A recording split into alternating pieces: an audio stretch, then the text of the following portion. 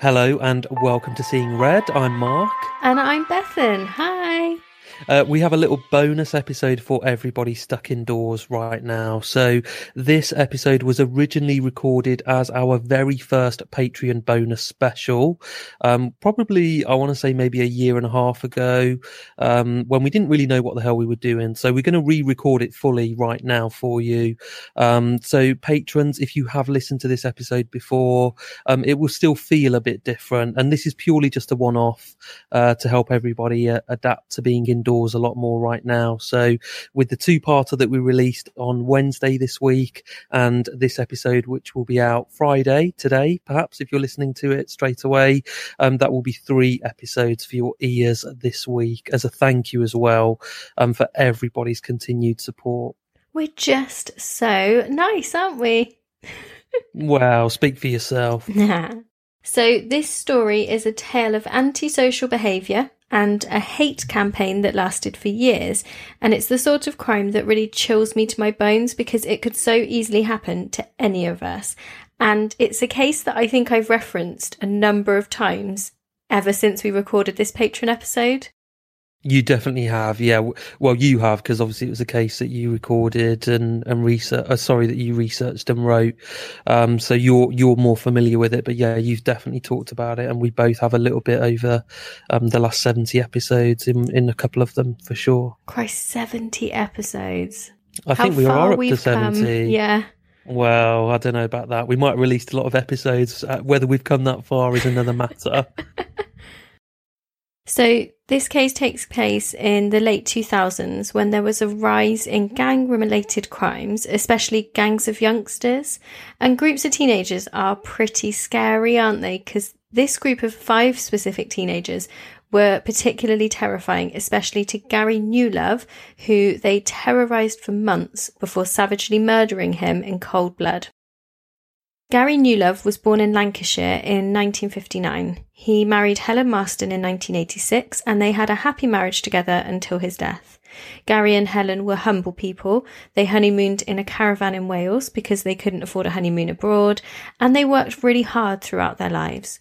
Gary was in sales and Helen was a legal PA, and in 2004 they could afford to move with their 3 daughters to a new build house in Warrington, which they wanted to make their family home. The house was on a quiet residential street and their new neighbours were chatty and invited each other to barbecues on summery weekends. Sounds like the dream, doesn't it? That does. That sounds perfect. Especially nowadays, like you could have a barbecue in your garden and talk to your neighbours as long as you're at least 2 metres away, couldn't you, over the fence? I know, aren't we so lucky? I mean, we are lucky actually that we've got gardens, to be fair. But I suppose, yeah. Oh God, yeah, you're absolutely right. It's so difficult. I just wanted to kind of say at this point as well, I'm pretty sure that during this episode I was talking about that film, Eden Lake, where a group of teenagers basically terrorise a couple that they're on their honeymoon. They decide to go camping near a lake, hence the title of the film, kind of on the edge of a woods, and they just get terrorised by this group of teenagers. And it's the most disturbing film I've ever seen. You go on about this film a lot, Mark. I know. Well, to be honest, I've probably talked about it in loads of episodes, because it stayed with me. And I think you were right though at the beginning of this episode when you've said that a group of teenagers can just be so terrifying, and that's what I found to be the case in that film. And it was based on true events, but when it's people that are like they're children, they're like 13, 14, and they can still cause so much chaos and violence, it is just weird. It's just all that harder to take, isn't it? It is. It's really scary. So a lot of people describe the town, which is in Cheshire, as having a country feel rather than a city, even though it does have a population of around 200,000. Residents have been described as old-fashioned folks who have time to say hello and stop to chat in the street, which is quite nice. Yeah. Because it had this great sense of community, Warrington was attractive to young families. But as with anywhere, there were downsides to any good points. A lot of people felt like the police didn't pay enough attention to the area. One quote I read about this case was that the police in Warrington area felt like they didn't have the time, the resources or the infrastructure to provide the support that they would like. And this quote came from the father of a girl who was abused by the local teens that we're going to describe later on. Her father was a police chief working in a different area, and he said this after the attack on Gary. An area close to the Newlove family home that was a worry for residents was the concrete subway at the end of the road. The Newloves had been in their house for about a year and a half when they noticed groups of kids had begun hanging around in the subway and leaving litter. To begin with, the family wasn't too worried by this, as they figured it was quite normal for kids to want somewhere to hang out. And also, they had, as a family, been through things that felt like more of a big deal in the past. For example, Gary had been diagnosed with stomach cancer in the early 90s and had undergone a 5-hour operation to remove his stomach and spleen. And this surgery had left him in intensive care for 3 days and affected him greatly. So that kind of puts messy or noisy teenagers into perspective, doesn't it? Yeah, of course. I mean, health is always the most important thing, as we know more than ever right now. But but yeah, I suppose for them it would be. You know, they've got through a lot as a family, and you just kind of write it off as just kids being antisocial. It happens everywhere. Yeah. But after a while, what was a slight annoyance at the beginning really turned into a real issue for them. It began with the mess getting worse, and then beer bottles and cans were added to the mix. And the locals soon realised that the teenagers were not just hanging around, they were underage drinking. And this soon progressed to smoking drugs in the subway too. The gang's behaviour became more and more antisocial. On one occasion, a young lad was having a wee up a fence, and Gary Newlove told him to stop. The response, he was told to fuck off.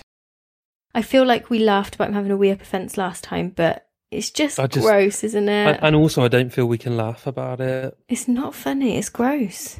Maybe that shows how much we've moved on. Oh, have you matured, Mark? No. Quite often, cars in the street were damaged through the night, but the police wouldn't come out if they were called, stating it was only criminal damage and the victim should just report it. When Gary asked the kids to get off a car bonnet one time, they responded with, "Fuck off, you specky-eyed fucker, get inside or we'll come and shag your wife." And it is almost... very grown up. Exactly. These guys are 14-ish, all of these kids. So it is a bit comical at first, but then you have to remember this story ends with Gary Newlove dying in the street at their hands. I'm looking at my script of what we talked about last time and how I'd written this episode last time, and this is the bit that I think I've definitely referenced again, because this reminds me of the episode of Peep Show with David Mitchell's character, and he's scared to get off the bus after work and goes mental at those kids. I remember you saying that before, yeah. I've always been on his side because they are actually really intimidating and scary. Yeah, I think we've all been in those situations where we've seen like a gang of kids, whether it's on public transport or whatever, and you just almost like don't want to walk past them because you know you're going to get a shitload of abuse for something, even though it's complete bollocks and they're just little brats, but it's still, you just don't really want it, do you? Exactly. Helen Newlove has since described the issues that they had, explaining that the locals would go to resident meetings to discuss their concerns, but there was not really anything they could do about it. And on one occasion, the very kids they were talking about banged on the windows of the meeting place to intimidate them and to show that they just weren't bothered by these adults that were trying to stop them. The beer bottles and cans littering the floor of the subway soon made way for bottles of stronger alcohol brands, and the levels of aggression from the group also really rose. Parents in the streets soon stopped their children from going to the shops at night, and to be honest, I'm sure there's quite a few adults who would have just stopped going to the shops as well. And I am really lucky around where I live that the shops don't have that sort of issue, but there's loads of places where that's so normal. I love going to the shops by yours. I always used to go go there and like get anything I needed or a little drink before we recorded. Obviously we're recording separately now because of all this social isolation. Social isolation, yeah. But yeah, I think it is really common, isn't it? This sort of gang of teens out the front and asking if you can buy them alcohol or fags or whatever, yeah. So the main ringleader of this group was Adam Swellings. I remember him now that I've remembered that name. Ugh, I didn't like him. He was a 19-year-old who ruled the gang of teenagers, and he encouraged the binge drinking and antisocial behaviours in the subway. His nickname was Swelled, and he and the other boys thought nothing of beating up anybody that crossed them. What a fucking loser, though. 19 years of age. And he's hanging out with 14-year-olds, getting them alcohol. Yeah. What an absolute dickhead. He's the sort of guy that would have laughed at me at school when I was in the homework room at lunchtime on my own with no friends. Well, don't, Mark. Now I'm driving a Jag and he's probably in prison, so fuck you. Exactly. The number of kids that were hanging out did change on a nightly basis, but Swellings was always the main man, impressing the younger boys with his talks of drinking and drug taking and tales of mindless violence. Even when he was sober, he was a bit of a twat, but after drinking or taking drugs, he turned into what people have described as a monster. This cemented his role model status for the younger gang members. I just cannot imagine what goes through the minds of these kids that join gangs, and I remember we talked about this as well, because I just can't imagine. My mum and dad brought us up to have our friends and to come round and that sort of thing. And we were really encouraged to think of the impact that our actions would have on other people. And what is going on in your mind when you think that hurling abuse at a stranger in the road is fun?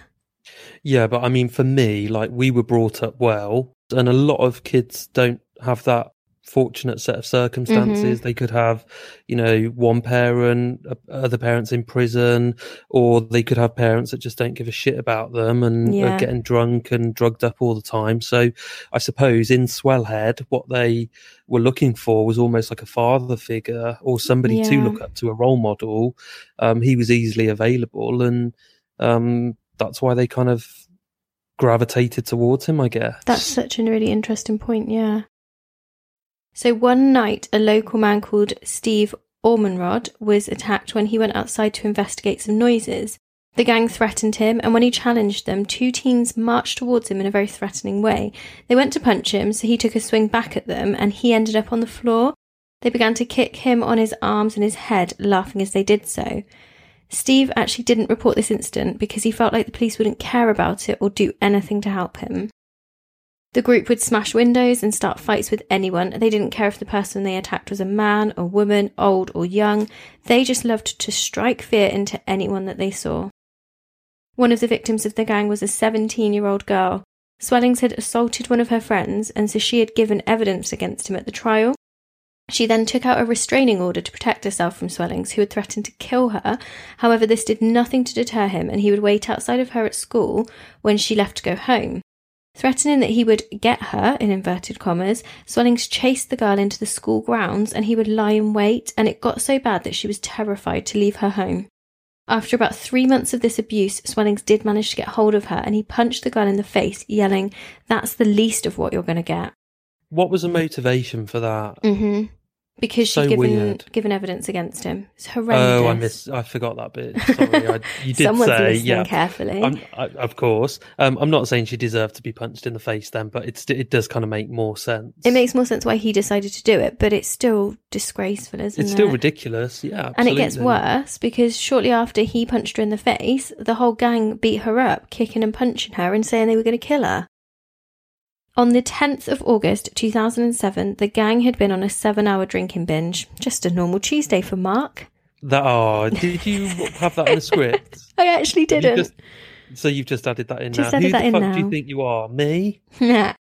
Only I'm allowed to take the piss out of my co-host. I did actually have it would have been a 7-hour drinking binge 2 Wednesdays ago after work. So it's not a typical Tuesday afternoon, more a typical Wednesday, actually. I was just counting on my hand to see what time you would have finished drinking. That's only midnight. That's not too bad if you finished work at 5. Yeah, it was kind of like a 5 till midnight binge. That is actually ridiculous, though. Did you have any dinner? Went out for dinner, had oysters. Oh. It was a fancy dinner, and then we just carried on, and it was obscene. I don't know what time I got home, but yeah, it was after midnight. And then I went and did a day's work the next day. Oh, I'm very proud of you. Well done for still going to work. Wow. So anyway, their drinking binge was nowhere near as fancy as yours. They would have just been necking vodka and cider in a Subway. The gang had attacked a young man with learning difficulties, and then they moved on to vandalising cars in the street outside the Newlove home, so very different to your night. Gary's daughter Amy, who was aged 18 at the time, had called down to her dad when she saw the kids kicking her mum's car and vandalising their neighbour's digger. He went outside in his bare feet to ask them to stop. Amy and her sister Zoe watched out of the window as he approached the group, saying, "Can you just stop, vandalising cars, etc." And horrifically, his daughters were then witnesses to a sudden and brutal attack. The group rushed at their father, punching and kicking him to the ground. Fueled by drunken aggression and outnumbering him greatly, the gang kicked Newlove like a football, so hard that there were trainer imprints left in his skull. One boy's trainer actually got lodged under his body. I remember that from last time, and I remember the sort of trainer imprint on the skull.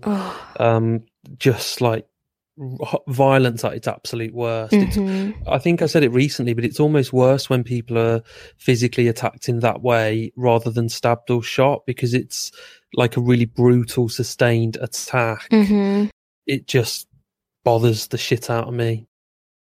Swellings had thrown the first punch, and he was egged on by others who had shouted, "Do him, Swelled."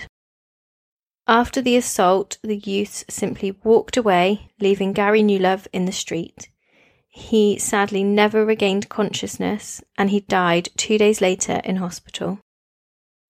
The police were soon able to arrest 3 boys on suspicion of the attack. So Adam Swellings, who was aged 19, Stephen Sorton, aged 17, and Jordan Cunliffe, who was just 16. It was discovered that Sorton had delivered the fatal blow to Gary Newlove, and it was his trainer that had been left under the body. The police also arrested a number of other children, 2 of whom were taken all the way to the court case, but these 3 are the only members of the gang who were sentenced for Gary's murder. It has been reported that on the night of the murder, Adam Swellings had drunk 4 litres of cider and had smoked 5 spliffs. At the time, he was also on bail for 2 offences, and he was banned from Warrington. Sorton had drank 10 bottles of Stella and 3 litres of cider. And I think I'd put in something here about not even being able to walk after that much alcohol, let alone kick somebody. It's and I crazy, would say, how are they affording all this alcohol? But they're probably mugging people and like robbing houses and stuff. So yeah, or stealing from their mum and dad's purses and stuff. Yeah, I suppose so, yeah. So Cunliffe hadn't actually killed Newlove, but he was sentenced under a law which is known as guilty by association. Disgustingly, Cunliffe, at the time that I wrote this episode, he was still trying to appeal his sentence because he hadn't actually kicked or punched Gary Newlove. But considering he bragged to other gang members later that day, "We've just banded a man and he's not moving," I still feel, my opinion at the time was, he's still just as involved, and I still feel like that. That's interesting, because I can't remember what I said at the time, but now I might have thought this at the time, but my thinking is, you know, if he didn't actually cause any physical harm, can he be charged with essentially the same crime as the others that did?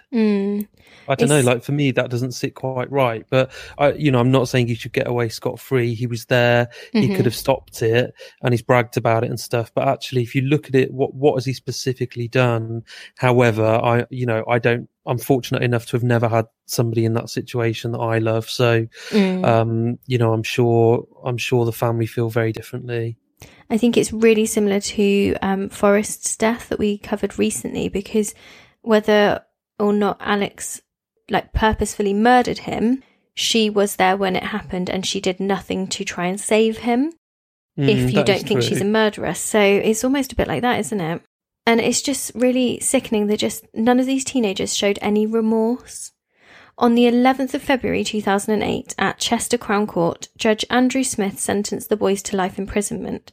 However, this didn't really mean life in reality, as their minimum sentences were 17, 15 and 12 years for the ages that they were. So Adam Swellings, 17 years, Stephen Sorton's 15 years, and then also Jordan Cunliffe, 12 years. So Swellings could, in theory, be out of prison by his mid-30s if he behaved, etc. Yeah, which is weird. That's like my age now. Yeah. And he'll have, served his sentence, and he's still got his life ahead of him. Yeah, totally. At 36, 37, yeah. Gary Newlove's family and friends were really outspoken about this, along with the national papers at the time. And since the trial of Gary's murder, Helen Newlove campaigned using newspapers, most notably The Sun, to demand more support for victims of crime, wanting to clamp down on gangs, and she wanted criminals to receive longer sentences. She also spoke out about wanting to bring back the death penalty for murder. Now, I remember we had a really interesting conversation at the time about this, and we recently had a conversation on social media as well about the death penalty. It's such a difficult one, isn't it? Yeah, and I'm sure we've talked about it in episodes since as well. And I can't remember where you stand on it now. What's your thinking around it? I've just remembered the episode. So the episode, I can't remember the number. I'll try and find out and I'll put it into the notes. But the episode where we looked at a historical case and we talked about capital punishment throughout the history. That was the episode. I don't really remember that. It was ages ago now, back last summer. However, we'll find it and we'll reference it in the show notes. Yeah, we'll pop a link on social media as well. For me, there is just too much risk that someone gets convicted of something that they're innocent of to warrant having a death penalty. So I'm against it. For some cases, I do wish that we did, but you can't pick and choose, so I have to be against it. I'm always against it. Again, for similar reasons. I don't think there's that danger that somebody could be convicted and killed, and then it subsequently comes to light that they weren't guilty, and I think that's awful. And also, I'm just like a real firm believer that you just can't take anybody's life, even if they've done wrong. I just really am against it.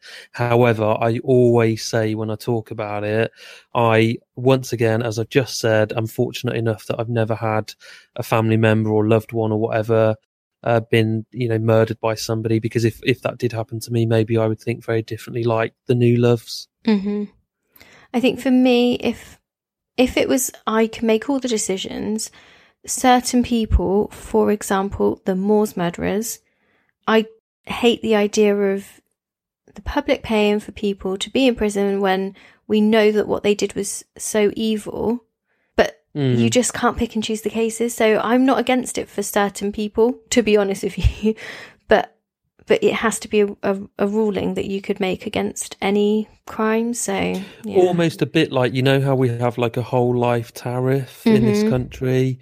So we can commit somebody to prison for the rest of their natural life. And there's only, I don't know what it is, like 60 or 70 people currently serving a whole life tariff in this country. So it's the worst punishment we have right now.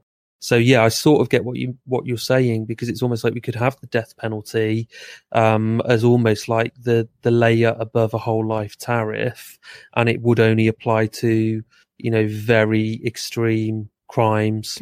So I kind of understand your logic there. I still wouldn't want to see it brought in, but I do understand where you're coming from for sure.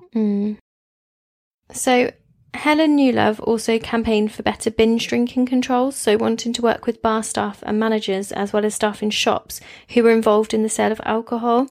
She has also highlighted the lack of support that families of victims receive after they lose a loved one, so not just in murder cases, but in road accidents, etc. In November of 2008, she set up Newlove Warrington. This was a charity that had 3 aims: to inspire people to lead a more purposeful life, motivating people to enrich their lives, and finally providing opportunities for positive interaction within communities. And the charity aims to make the town a safer and better place for people to live, to improve facilities and opportunities for the children through education and life skills for the better of the communities. Helen Newlove was given a peerage in recognition of all of this campaigning in 2010 and became Baroness Newlove with a seat in the House of Lords. And she said about this, "I am just an ordinary woman propelled into high profile by a set of horrifying circumstances which I wish with all my heart had never occurred." And I think, I saw her on TV fairly recently in the last 2 or 3 weeks, being interviewed and talking about the work that she still continues to do as a member of the House of Lords. And I think she's really active in that work, because a lot of people with a peerage, particularly when it's like a hereditary peerage, do fuck all and they never show up and they never make a difference. Whereas, she is very different. She, it really is her life's work to work on behalf of victims. So the work that she's done is absolutely outstanding. And I'm sure that, I don't know, but I'm sure her charity is still up and running. And, I'd encourage anybody to check it out. In 2012, she was also appointed as the Victims Commissioner. So that job kind of means she'll advise on areas of the criminal justice system that affects victims and witnesses. I'm not sure if she still is to this day, but that ties in really well. I'm sure she is. Yeah, that's what's so important to her. Yeah, she is really passionate about campaigning on behalf of victims. And I think up until she began her work in that field, there was quite a bad reputation in the criminal justice system around how victims were treated.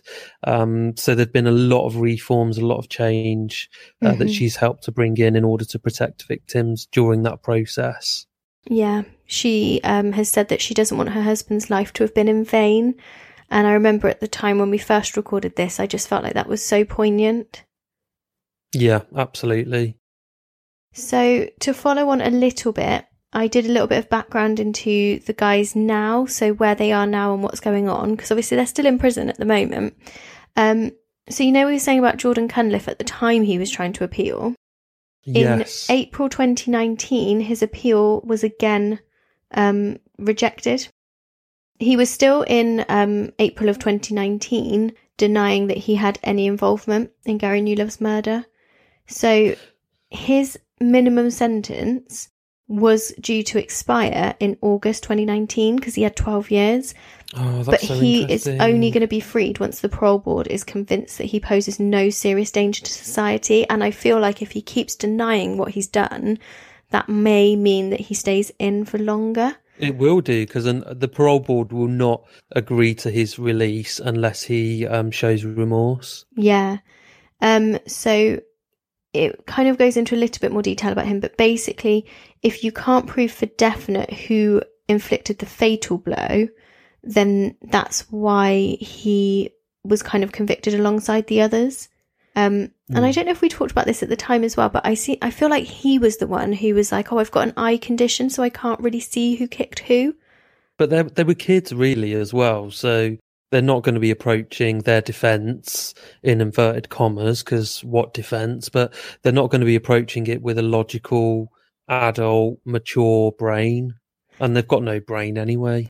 No, but then they've got legal representation, so you'd think that the legal representation would tell you I suppose what to do. so, but it's probably just legal aid and like really shit solicitors. Not saying everybody that works on a legal aid basis is shit, but some of them are. So yeah, there we go. The other two are just still in. Good. And that's that, which is good. I did like going back and kind of looking through what they were doing and just being like, good, they haven't been released early or something ridiculous like that. Yeah, because we have had shocks where we've gone, where it's been, maybe a case that happened 10, 15 years ago. We've looked at it. We were perhaps aware about it at the time. We've then gone and done a deep dive into it. And we've had some shocks there when we've realised that, maybe 2 years previous, the perpetrator committed suicide in their cell or something like that. And we just didn't know about it because it wasn't necessarily widely reported at the time.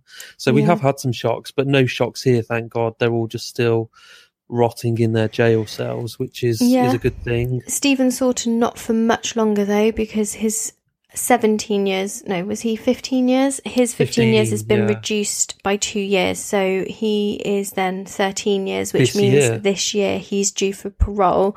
And I think he has actually been behaving and stuff. So from what I can see online, he will probably be out this year, but he seems to be reformed, at least from what I've read in the news. So that'll be interesting to kind of keep an eye on.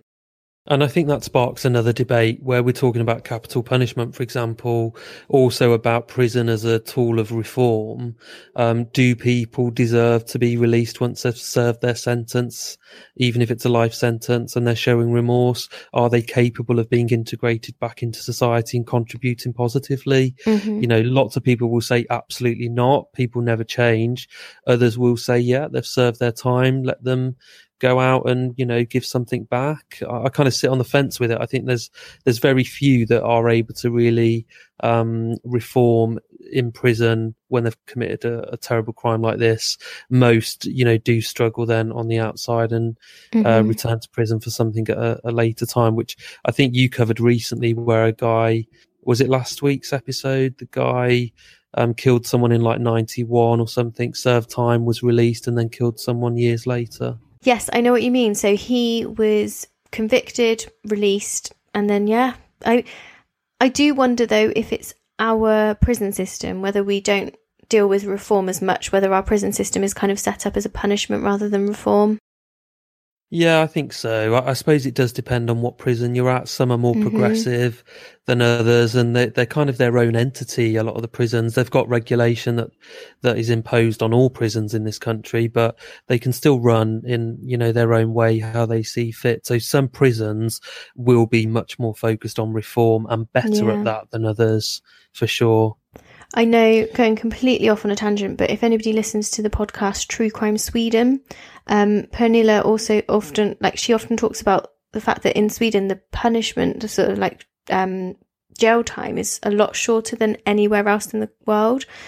But it's because they see it as reform rather than, you don't stay in for years and years and years. They try and kind of rehabilitate people, and it's really interesting because their legal system is very different to ours in the UK. And I think for us, sometimes we hear cases in Sweden, for example, and we'd be like, oh, that's really short.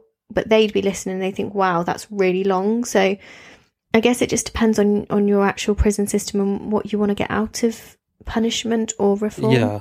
And I'm pretty sure that Sweden has a very low reoffending rate. So whatever they're doing is working. However, prison isn't just about reform. It's also about punishment. So I don't necessarily agree that isn't it? Yeah, it is. It's another massive debate there as well. And we'll again put something up on our Facebook page so that we can have a bit of a heated debate in accordance with all of the admin rules around, what we think about capital punishment again, if we want to touch on that again, but also about prison as a tool of reform, how effective it is at doing that, but also the balance between reform and punishment.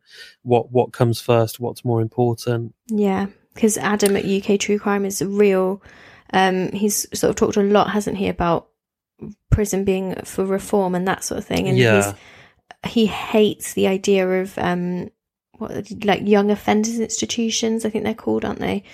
And well, I don't know. I mean, I don't know how you found it when you were in one. You were in one, weren't you? Someone like you would have been, I'm sure. So thank you for listening to this episode, guys. We hope you found it interesting, and also I think it's quite inspiring in regards to what Baroness Newlove has achieved since the death of her husband. So let us know your thoughts on the case. We hope it's killed half an hour for you. No pun intended at all.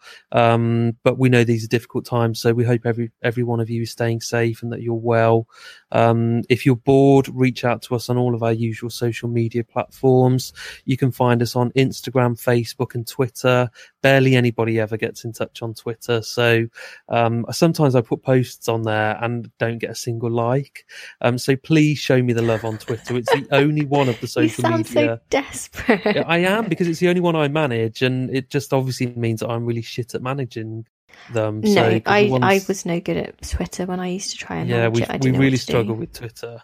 If anybody wants to tell us how to do it, please let us know what you want on Twitter, but I really struggle with it. So, but yeah, do get in touch with us in all the usual ways, and we'll see you soon. Bye. Bye.